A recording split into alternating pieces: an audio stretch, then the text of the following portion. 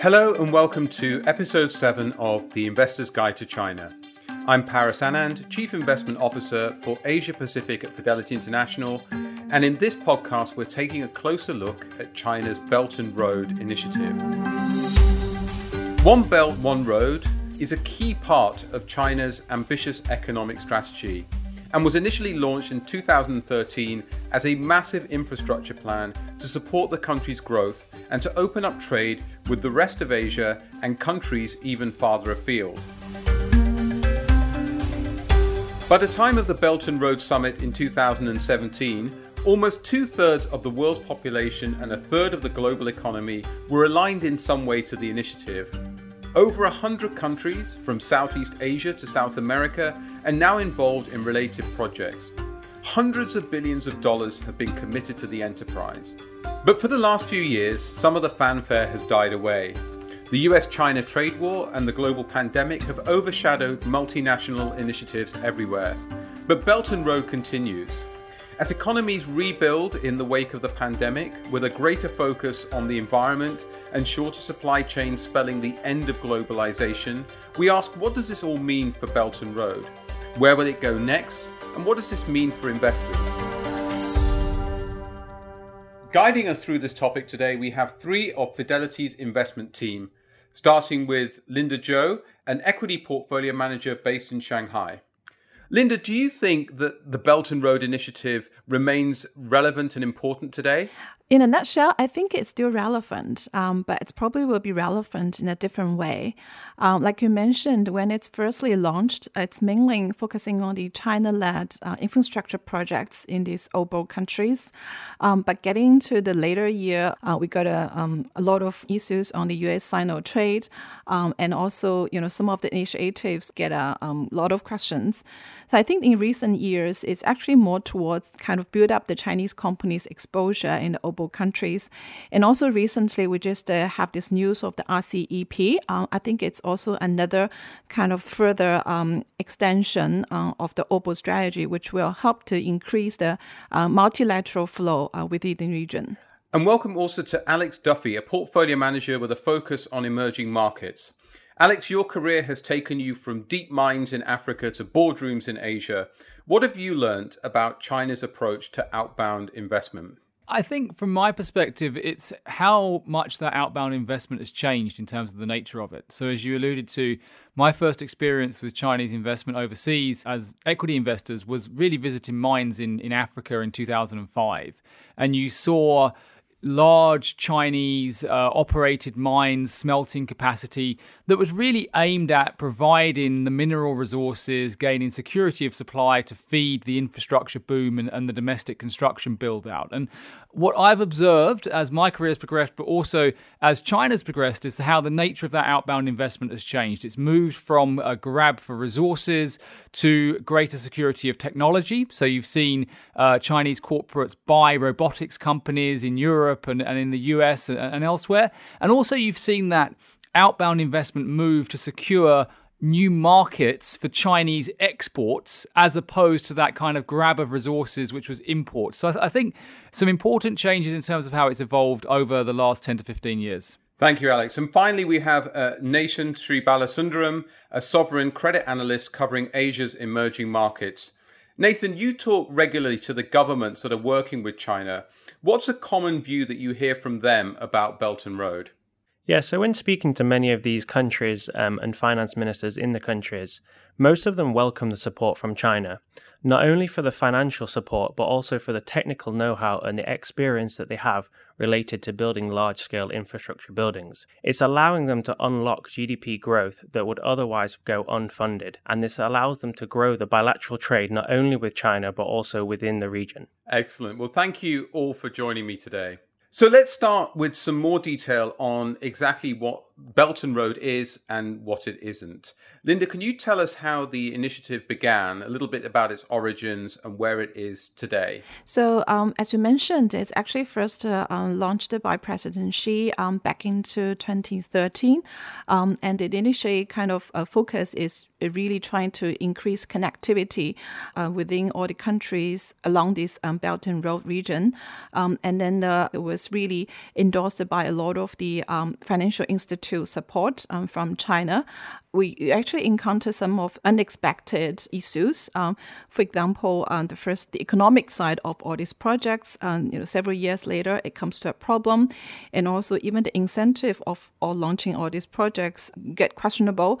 So it does come to pause a little bit, and then the Chinese government also need to rethink about the whole thing. You talked also earlier about the Regional Comprehensive Economic Partnership, which is something that developed as part of greater integration across the region.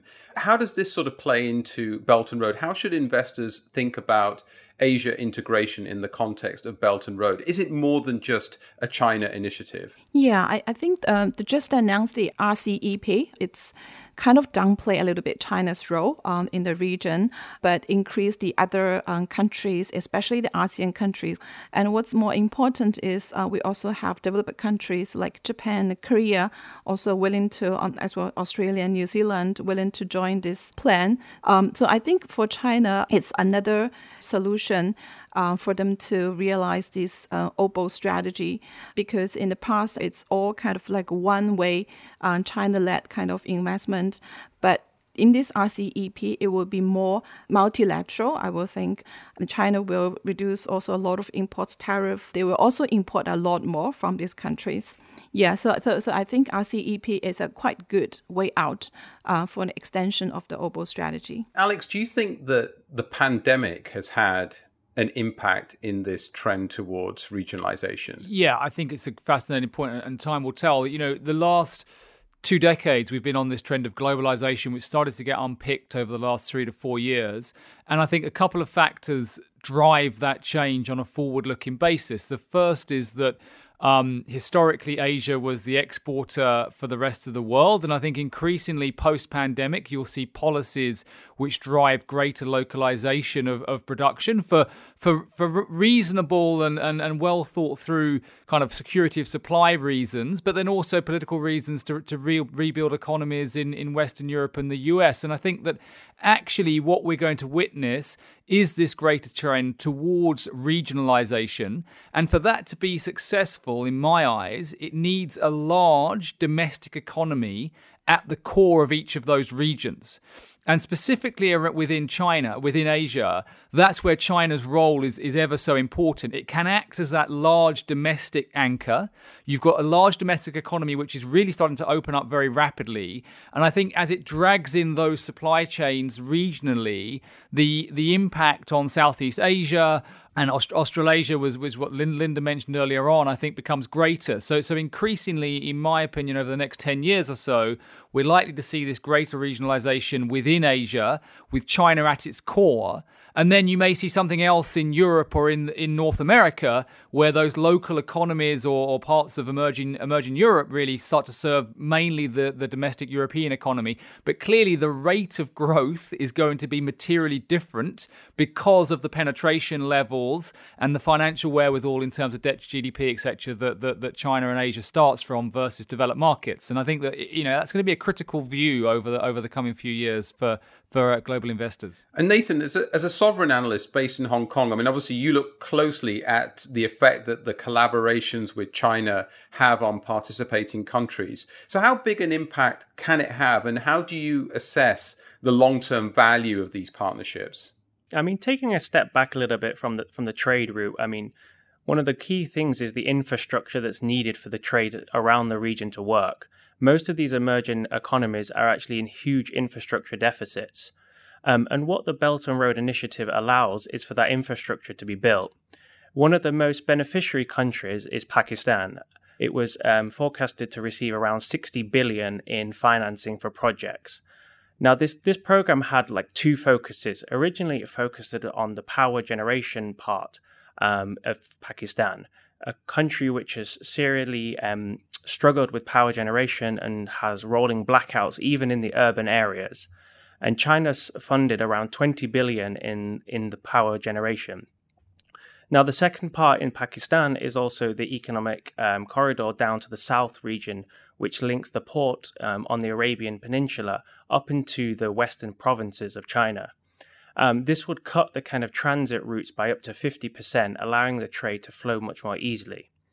A similar experience to that is in Mongolia, a commodity-rich country, which has actually one of the largest coal mines in the world, and is very close proximity to the China on the northern boundary. However, getting that coal into the Chinese economy proved very treacherous and often took days for trucks to arrive. This has meant that, the building of train lines and trucking routes has allowed that connection to be eased, allowing the economy to grow at a much faster rate. And finally, looking at some of the ASEAN countries, the push towards a more technological Belt and Road as allowing these countries to grow in this space and beyond kind of the hard infrastructure that's needed in some of the more southern Asian economies. That's really interesting, Nathan. I really want to come back to that point on technology and how that is a different element of the Belt and Road Initiative. But before we talk more about the perceived advantages and disadvantages of Belt and Road, we're going to play you a clip. This is Parag Khanna, a well-known geopolitical economist and author of The Future is Asian. He recently spoke at a Fidelity seminar, and here's what he had to say about participation in China's flagship project.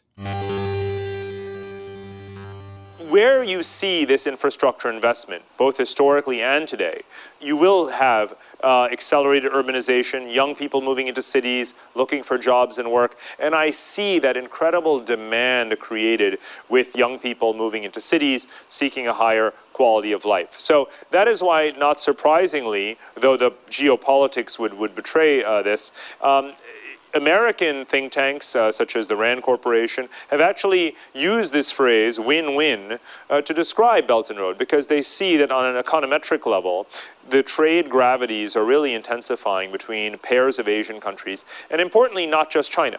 China is financing a lot of infrastructure, but all countries see the benefits of opening to more trade with all of their neighbors. Now, also very importantly, at a geopolitical level, we should not think of China's infrastructure building or binge as something of a one-way street. It's part of a much broader process of financing Eurasian infrastructure in which there are many players in the marketplace. It is what I call an infrastructure arms race. And in an infrastructure arms race, the winner is not necessarily the country providing the workers and the finished infrastructure like railways or pipelines or power generators, but rather the countries that are absorbing it, using it to fuel their economies, creating jobs, diversifying their economies, growing, and ultimately paying down that debt. And as much as we hear about debt traps, by and large, this is the way it's supposed to work. Borrowing to finance infrastructure, spending wisely, and growing from there. And I think that Asian countries are largely doing that correctly. Parag Khanna. Nathan, do you agree with Parag that Asian countries are doing it correctly? I mean, as we just heard, much of the criticism surrounding Belt and Road is that it's creating debt traps for smaller countries. What are your thoughts on that? Yeah, I think there's a lot of misconceptions around the Belt and Road Initiative with some of the Asian economies.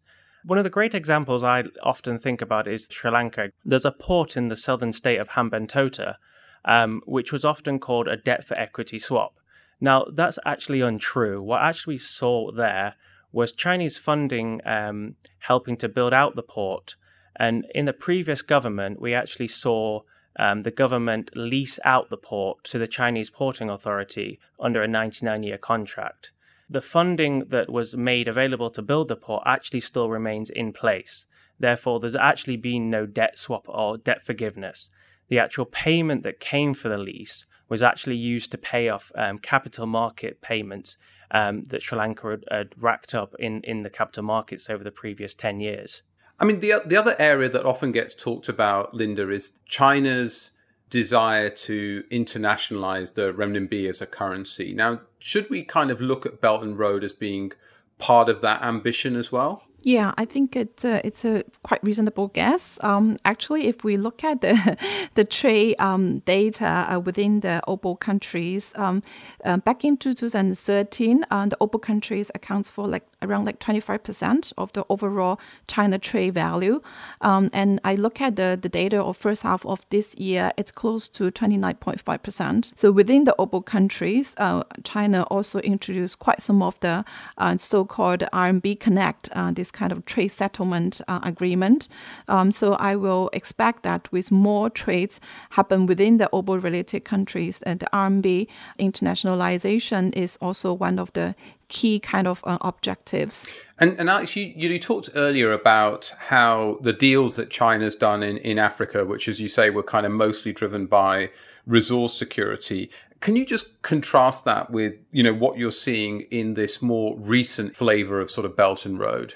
Yeah, I think we've gone through different stages of this. So as I said, go back 15, 20 years ago, it was about securing resources for the domestic infrastructure build out of China. One of the consequences of that was that China ended up with a vast amount of industrial capacity that started to operate at very low levels of industrial utilization through sort of the last 10 years or so. And so there's been an export of that capital into emerging markets in order to create demand for it, right? So cement plants, machine tool manufacturers, etc., domestically without a domestic market because the infrastructure build out had happened, then go and look for new sources of demand. And I think Belt and Road plays into that. So one of the kind of challenges that Belt and Road has is that, yes, it brings infrastructure to other emerging markets, but if that infrastructure is all provided by domestic Chinese kit, does any of the technology transfer actually stay into the emerging market that they get invested into and create sort of sustainable knowledge that can then be used by that market on a forward-looking basis or not? And I think that is still the area of criticism I would have around parts of the Belt and Road Initiative, is that the longevity of it for the host country is still to be seen. I think beyond that, now what we've actually witnessed, however, is the use of technology and China exporting its technological advantages. So we talked about an infrastructure deficit in parts of emerging markets. There's a vast technology deficit. And if you look at the rollout of 5G as a case in point, or smartphones as a case in point, India has benefited hugely from access to cheap Chinese and South Korean smartphones, but predominantly Chinese smartphones. And that is unlocking a huge wave of consumerism, driving penetration, and actually getting good quality, cheaper products to a very low income part of the population. And that's where I think some of the true benefits of China's sort of internationalization and part of this Belt and Road Initiative come from, is that they're able to use their technology, their learnings domestically, export that to these markets that otherwise would take decades to get to the same point of development, and fast forward access to high quality products and ultimately job creation for these countries. And so there's sort of contrasts around China's development, but there's and therefore pluses and minuses. But I think going on a forward-looking basis, that technological transfer is very, very important for a lot of the new emerging markets as they try to get up the technology curve. Can I just chip in here? I think Alex really has a very great point. I also have very detailed evidence, to prove that point. For example, a company called Shenzhen Transsion, they are the largest phone maker in South Africa. They has 50% market share, and they provide smartphone at a cost of $50. So that's really provides the local people a very kind of value for money way to connect to the world. And also a recent trend that we see is that, the internet companies in China, for example, Alibaba, even Xiaomi, they also being more proactive in acquisition in ASEAN markets. For example, I think Xiaomi get invested into the Indian social platform called Social Chat, and also Alibaba extended extensively, their e-commerce platform in ASEAN countries. And on that point of technology deficits and the creation of almost like an information highway, Asia editor Neil Goff spoke to portfolio manager Sumant Wahi about the spread of China's technology and the advent of 5G and how that's been laying the foundations for a new frontier in Belt and Road. Well, on the phone with me today is Sumant Wahi, who's a portfolio manager and analyst who focuses a lot on the global tech industry at Fidelity. Sumant, welcome to you. Hi, thank you very much. I guess what we're here to talk about today, of course, is looking at Belt and Road from a bit of a different approach, more of a sector-specific one.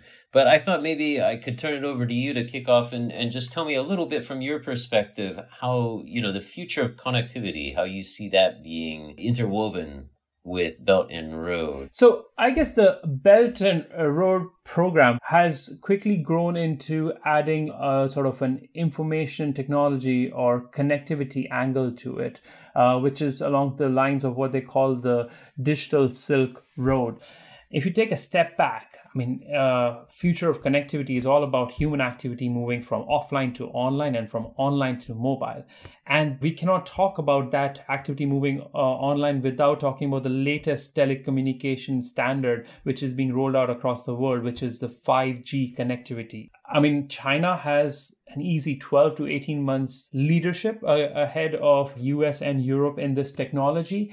And the digital Silk Road is as much about helping those 120 odd countries across the world which are part of that initiative with upgrading their connectivity to this latest standard with the help of course, the Chinese telecom equipment maker Huawei, which is a leader in this space. Where would be an example of a country that, China stands to make the deepest inroads? What's the case there? Let's take India and Pakistan, for example. Both of them do not have 5G. For strategic reasons, India has banned Huawei and is actually going for the European Ericsson or Nokia supply alongside US help as the country politically aligns itself to the West, whereas Pakistan, on the other hand, which is already a recipient of the Belt and Road Initiative and billions of dollars from China, is actually actively adopting the digital Silk Road. And as part of that, they are accepting Huawei equipment, even paying for with loans from China as a way to set that as a standard. So there are two countries, neighbors, but very different initiatives on what technology they're adopting today. Can you tell me a bit more about what it might mean for other technologies, 5G, but potentially other companies, other technologies? If you think of the connectivity today, the connectivity in terms of telecom infrastructure and networks are the new railroads of the industrial 4.0 era we live in today. So everything from automation to artificial intelligence requires fast connectivity. And those could be built on railroads provided by China or railroads provided by the West. So just then, Sumant, in terms of looking forward to the future, mapping out what a digital Silk Road might look like and what the countries participating in it, how they would stand to benefit or how they would look different from the countries that are cut off from it potentially. What do you envision as you gaze into your crystal ball? I think the Chinese technological leadership is making the digital Silk Road a lot more attractive, right? This pandemic has put a spotlight on the importance of connectivity. I think it'll definitely be a case of countries which are sort of proponents of that digital Silk Road leapfrogging technologies and going straight into 5G. But also it may attract a lot more other countries which were neighbors, which may not have been completely convinced with the Chinese initiative. So maybe to ask it another way, is there an opportunity cost to those countries that opt to go a different direction and not to kind of jump on board with this, One Belt, One Road technological initiative? Do they miss out?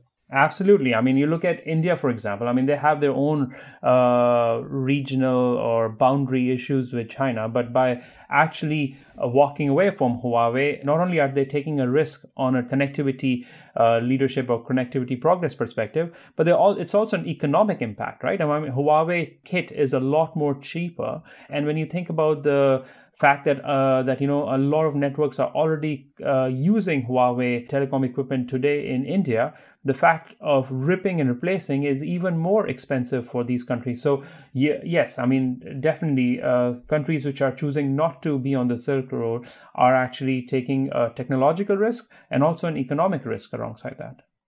Sumant Wahi there talking to Neil Goff around the technology element of China's Belt and Road Initiative. Linda, the future that Samant maps out reveals some of these kind of clear benefits for China's technology industry and for those aligning to it, and potentially some big downsides for those that don't sign up. What other themes, what other areas do you see emerging as real key beneficiaries as a consequence of Belt and Road? Yeah, that's also a quite key questions. I think especially this year, because the pandemic really changes a lot of things dynamic. Ironically, we actually see growing bargaining power for the Chinese, some of the Chinese companies on export side, as well as, some of the industrial companies, building material companies, if they expanded to the region, but with strong support from China. So I think that I probably will more focus on these Chinese companies which have the ambition of being at least a regional one, if not a global company. They have the ambition to use their own brands, trying to export their own brands products in the region. They would like to build local plants in the OPPO or RCEP related countries, just trying to increase their client base. So we've seen companies in some of the building material space. In China now, some of the building materials like cement it's pretty much penetrated. So they're trying to export their expertise into some of the ASEAN countries. We also see some of the retailers, for example, the really value for money type of products. They're also expanded quite aggressively in countries like Indonesia. And so that's really interesting because it feels like, what we've really been talking about is, in a sense, a broadening scope of One Belt and Road from kind of heavy infrastructure to technology to brands and products. But Nathan, what about, what we would call soft infrastructure, the kind of the services that maintain or improve living standards? Do you see this as being an element that we should be focusing on as well? Yeah, I think there's a huge push for the soft infrastructure now to play out in the region. ASEAN is probably the biggest beneficiary here. And we see that kind of across the healthcare sectors and following on from some of the coalitions that Linda mentioned with the companies or the technology companies within the region. There's also been a lot of coalitions with the educational side of this to try and get the education or the understanding of behind the technology into these regions. We're seeing kind of mass numbers of students and young professionals go to China's universities or go to China-led universities within their home countries to push forward that understanding about this technological base. And what about from the perspective of like competition? I mean, there's often this kind of charge that, are we seeing in different industries a kind of a level playing field given the very, explicit sort of sponsorship and, commitment of China towards sort of Belt and Road? I mean, Alex, from your perspective, are you seeing that it gives some of these Chinese businesses an edge versus other competition? Is it who are not able to access that source of financing? Yeah, I mean, undoubtedly, the industrial base of many emerging markets has lost share, has been hollowed out by the advancement of Chinese exports and cheap, from the point of something like Brazil. You look at capital goods in Brazil, they no longer produce very much domestically. It gets imported from China because it's of higher quality and it's cheaper. And so that obviously has consequences for the structure of some of these economies, whether it's Indonesia, Latin America, or indeed parts of Africa. I think, so that's sort of one of the negatives of it. And it comes as a consequence of low cost of capital, large domestic markets that enable you to amortize a fixed investment for a certain type of product, and then you can export that externally. However, to pick up on the point that we made earlier on, I do think that technology transfer, that capital goods transfer, opens up domestic markets in ways that would have taken far longer to have opened up. So, you could look at somewhere like India as a great example. We've seen a domestic company called Reliance roll out very, very low cost 4G telephony access to the population with Reliance Jio is the name of the product. Now, that has clearly been enabled by cheap smartphones, as we've talked through already, but it's creating large domestic consumerist markets to open up, and it's creating channels for small businesses in India to service the customer. It's leading to a revolution in payments. Financial friction is a major issue in emerging markets. Getting people into the banking system, so those trends towards bankerization take a long time. Technology and payments platforms and fintechs enable that to accelerate much more quickly at far lower costs that unlock the pent-up demand in some of these marketplaces. And so I think whilst you see certain negatives around the export of capital goods and the domestic industrial base in emerging markets, there are a huge number of positives for domestic economies as well. And it's within the gift of policymakers and those countries to take advantage of the opportunities and monetize them. And it might not have been in the traditional ways in which we would have seen it, but it's undoubtedly still an opportunity. Yeah, I think that's such an excellent point, especially as we think in the context of a post-pandemic environment where we're seeing an accelerating digitization of all companies, or all countries in the world. And Nathan, how do you assess this from a sovereign credit view? Yeah, so from a bottom-up approach, when we look at some of these more frontier markets, the FDI flow that comes in from China is ultimately critical to help these countries which run huge current account deficits. I mean, Sri Lanka and Pakistan and Mongolia all fall into the category here, where they all are almost reliant on the Chinese FDI year after year to be able to fund this current account. We often also look then at a more longer term picture and think about the growth impact and whether this debt sustainability argument is actually in for the long run and whether they can grow out of this debt and meet the repayments. So we do take a bit of a more holistic approach and long-term approach than just looking at the kind of debt stack that's added at the first post. Maybe, Paris, if I could just come in, because Nathan made an interesting point around FDI servicing current account deficits in some of the frontier markets. One of the things that I've witnessed over the last 15 years or so is how countries have actually seen current account deficits widen at far lower levels of domestic GDP growth than otherwise would have been the case. And this is actually going back to that point around imports and the hollowing out of domestic industrial bases. So if you look at countries like Indonesia or Brazil or parts of Africa, what we found is that as those countries start to see domestic growth recover from a lower period, such as we did in 2016, because they don't have such large domestic industrial bases to serve those domestic economies, they rely much more on imports than they previously did.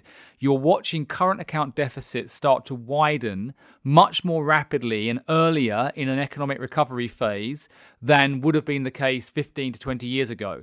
And so that does have important implications for currencies, as we look at them from sort of US dollar-based investors' perspectives in terms of the stresses and pressures that build up on those sort of currencies within certain emerging markets as a consequence of the structure of their economies now. And that has important implications for us as we think about sensitivities of certain businesses to currency fluctuations and how policymakers may respond to that. Yeah, just to follow up on that, in my talks with kind of local government authorities, I think this is becoming much more aware to these governments as they do kind of understand a lot more about these projects and what this ultimately means in the long run for them.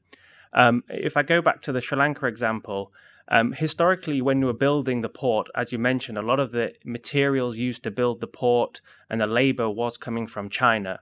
However, now in the future plans, in the new kind of land development within Sri Lanka, they estimate that only around 5% of the labor will actually come from China, and they're actually looking for alternative sources outside of China for the imports along the infrastructure and kind of steel and cement are the kind of big two ones there.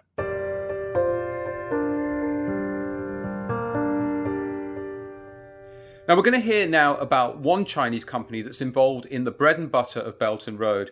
Anhui Conch is a cement producer, and investment director Catherine Young has been talking to Alex Dong, one of our analysts on the ground in China, about what Belt and Road means for the company and its overseas ambitions. Alex, thanks so much for joining us today. Now, much of the Belt and Road Initiative revolves around big infrastructure projects, something that China has had expertise in thanks to the huge amount of construction it does domestically. Cement is obviously a critical component to all this. So can you just please briefly describe the scale of that market segment in China? cement in China is a 1 trillion China yuan market. And China consumes like 2.2 billion tons cement per year. It represents 56% of total global demand. US just consumes 4% of total China demand. That is indeed large. And going from China being the largest consumer of cement to one of the largest cement producers in the country, it's a company called Anhui Conch. And Conch has big plans overseas. Can you tell me what's driving this expansion? Conch is a cash cow now. It is creating 40 billion China yuan operating cash flow per year, and it only needs 2 billion for the maintenance capex. So it will distribute the dividends to shareholders, and it also had to reinvest a lot into its future business. And of course, overseas expansion is very important in its 5-year plan. And these are all mainly in One Belt, One Road regions. So, Alex, to what extent does the Belt Road Initiative actually incentivize the companies when it comes to choosing specific locations? Well, cement is an early economic development cycle commodity, and its demand always peaks when the GDP per capita is at 10 to 15,000 US dollars. So these developing countries like Indonesia, Burma and Cambodia in One Belt, One Road are very attractive because these regions have really large population and they all have the need to build the property and infrastructure projects to drive the urbanization. But then, Alex, what about some of the challenges that companies like Conch face in getting these foreign projects actually off the ground? And for sure, there are some kinds of challenges, like you have to recruit and train and also manage the locals. They have to find land, equipment, and also build sales channels. And these all take time. And you can see that their selling and administrative expenses may be slightly higher compared to what they have in mainland China. What's the outlook, therefore, with a company like Conch in respect to its big competitors? Well, I think it's still early days for its overseas expansion, so it's really hard to tell. But so far, I think its cost advantage is not as good as what they have in mainland China.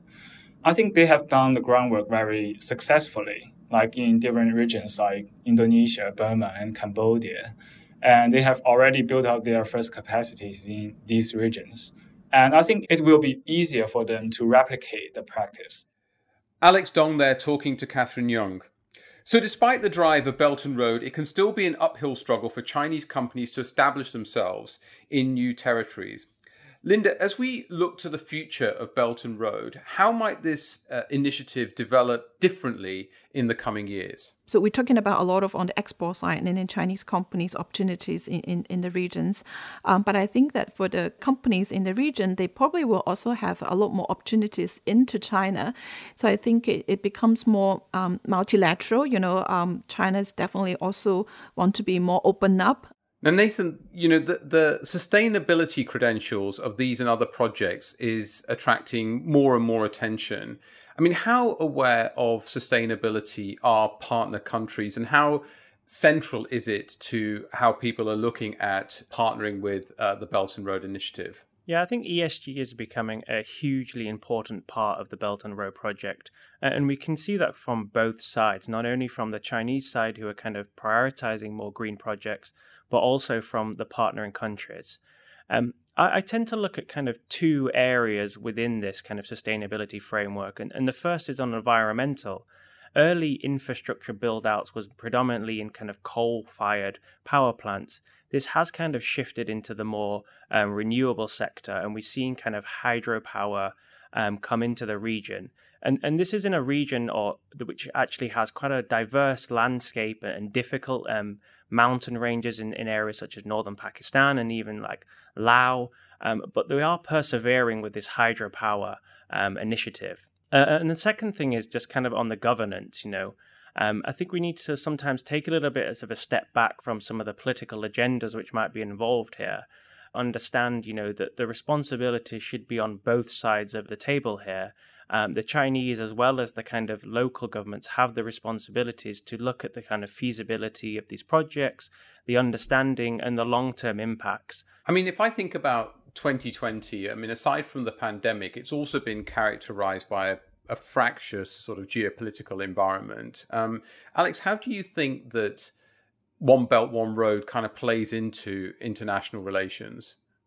I think that as China's influence grows internationally, whether it's regionally within Asia or more widespread than that, then clearly their political influence will also grow, because what they think and how they want to operate and the initiatives they want to pursue will get greater traction as a consequence of their greater weight within society and within the economies that they're cooperating with. So undoubtedly, you're going to see greater tensions. And, we've been in a period for the last 70 years or so of sort of Washington consensus type approach to how the global order gets run. And that, starts to get questioned and maybe not unreasonably so, but also at the same time, there needs to be checks and balances in place to ensure that we're comfortable as a society with how we progress. I think, China has clear economic and political motivations for its policies, and the two are intertwined, as they always are with any foreign investment, as I've witnessed it, and I see this as being no different.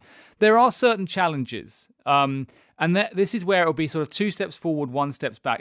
India is always an interesting area of discussion because it is the other large, populous domestic economy in Asia, right? You've got China on the one hand and India on the other. So it is the other kind of country which, if you look forward 20 to 30 years, you could see maybe rivaling China from a domestic economic perspective. And clearly there are disputes around disputed border territories and so on that flare up that will likely impact China's ability to operate domestically in a country like India. I think that's really interesting. Although I think it's also worth reflecting that, that India is a large recipient of loans from the Asian Infrastructure Investment Bank. So whether it's directly or, less directly, a lot of these regional infrastructure initiatives, India has benefited directly from. It doesn't sit apart from what's going on. But also, coming back to Nathan's point, I think that the commitment that we've seen from China around sort of carbon neutrality by 2060, I think also has almost like a leadership role that it's taking around climate change in the context of its own economic strategy, but probably also its global political influence as well. Can I just maybe comment on that? Because it's a fascinating point, and I think Linda will be familiar with it as well. We know very, very familiar with a company called Weichai Power. Now, Weichai Power is a manufacturer of heavy-duty engines. Historically, heavy-duty diesel engines would compete with the likes of Cummins from the US and other big global manufacturers of engines. And historically, they were playing catch-up in terms of the technology. In new energy vehicles, so hydrogen-powered technologies for long-distance logistics trucks and that sort of equipment, they have 50% market shares domestically, right, versus a 25 to 30% in traditional diesel engines. So their technology is far in advance of the leading multinationals, the blue chips that most of us are familiar with. And I think to your point around technological evolution, China is at the stage now where they're actually leaders, and you can look at that in a whole variety of different capital goods. And so it is in the interests of a country like India, like Indonesia, to embrace that, right? And to Nathan's earlier points as well, they've got a lower cost of capital. And these countries are very high cost of capital countries. And so there's a clear advantage to partnering with China in a sensible, prudent fashion to ensure that we benefit from, the historical economic textbook of comparative advantage. And I think that logic will play out over time with bumps in the road along the way. But China's got a huge amount to offer as it's moved up the technology curve, and it's clearly willing and able to do that. Just got a lot more examples on that front. For example, in the EV side, probably think of a US or EU brand EV. It's probably still Tesla, I guess, dominates most of people's mind. But in China, it just has tons of choices, ranging from maybe less than $10,000 to, I don't know, maybe something close to Tesla. But most of the cars still priced below Tesla. So the OPPO countries, they embrace the EV trend. Definitely, I think the Chinese brands will give them a lot more choices. Thank you, Linda. So What we've learned today really is that One Belt, One Road really continues to sit at the center of China's economic strategy and a central part of the economic landscape for Asia overall. But it has a different characteristics. It's really evolved from where it started, from where we began the journey. You know, if we think about the context of a post-pandemic environment, if we think about the greater focus on sustainability, and really, as we've been talking about, the digitization of economies and the role that technology plays in the context of Belt and Road. That brings us to the end of this episode. Thank you very much to my guests Linda Zhou, Alex Duffy and Nathan Sribalasundram, and to our other contributors Sumant Wahi and Alex Dong. And thank you for listening. If you want to read more of what's been covered today, then please go to our website fidelityinternational.com. And if you want to listen to more episodes of The Investor's Guide to China, just search for that title in your podcast app. The producers today were Seb Morton-Clark and Neil Goff, with production support from Tommy Sue, Alex Wilcox, Eva Tam, and Madison Fletcher. The editor is Richard Edgar. Until next time, from all of us at Fidelity, goodbye.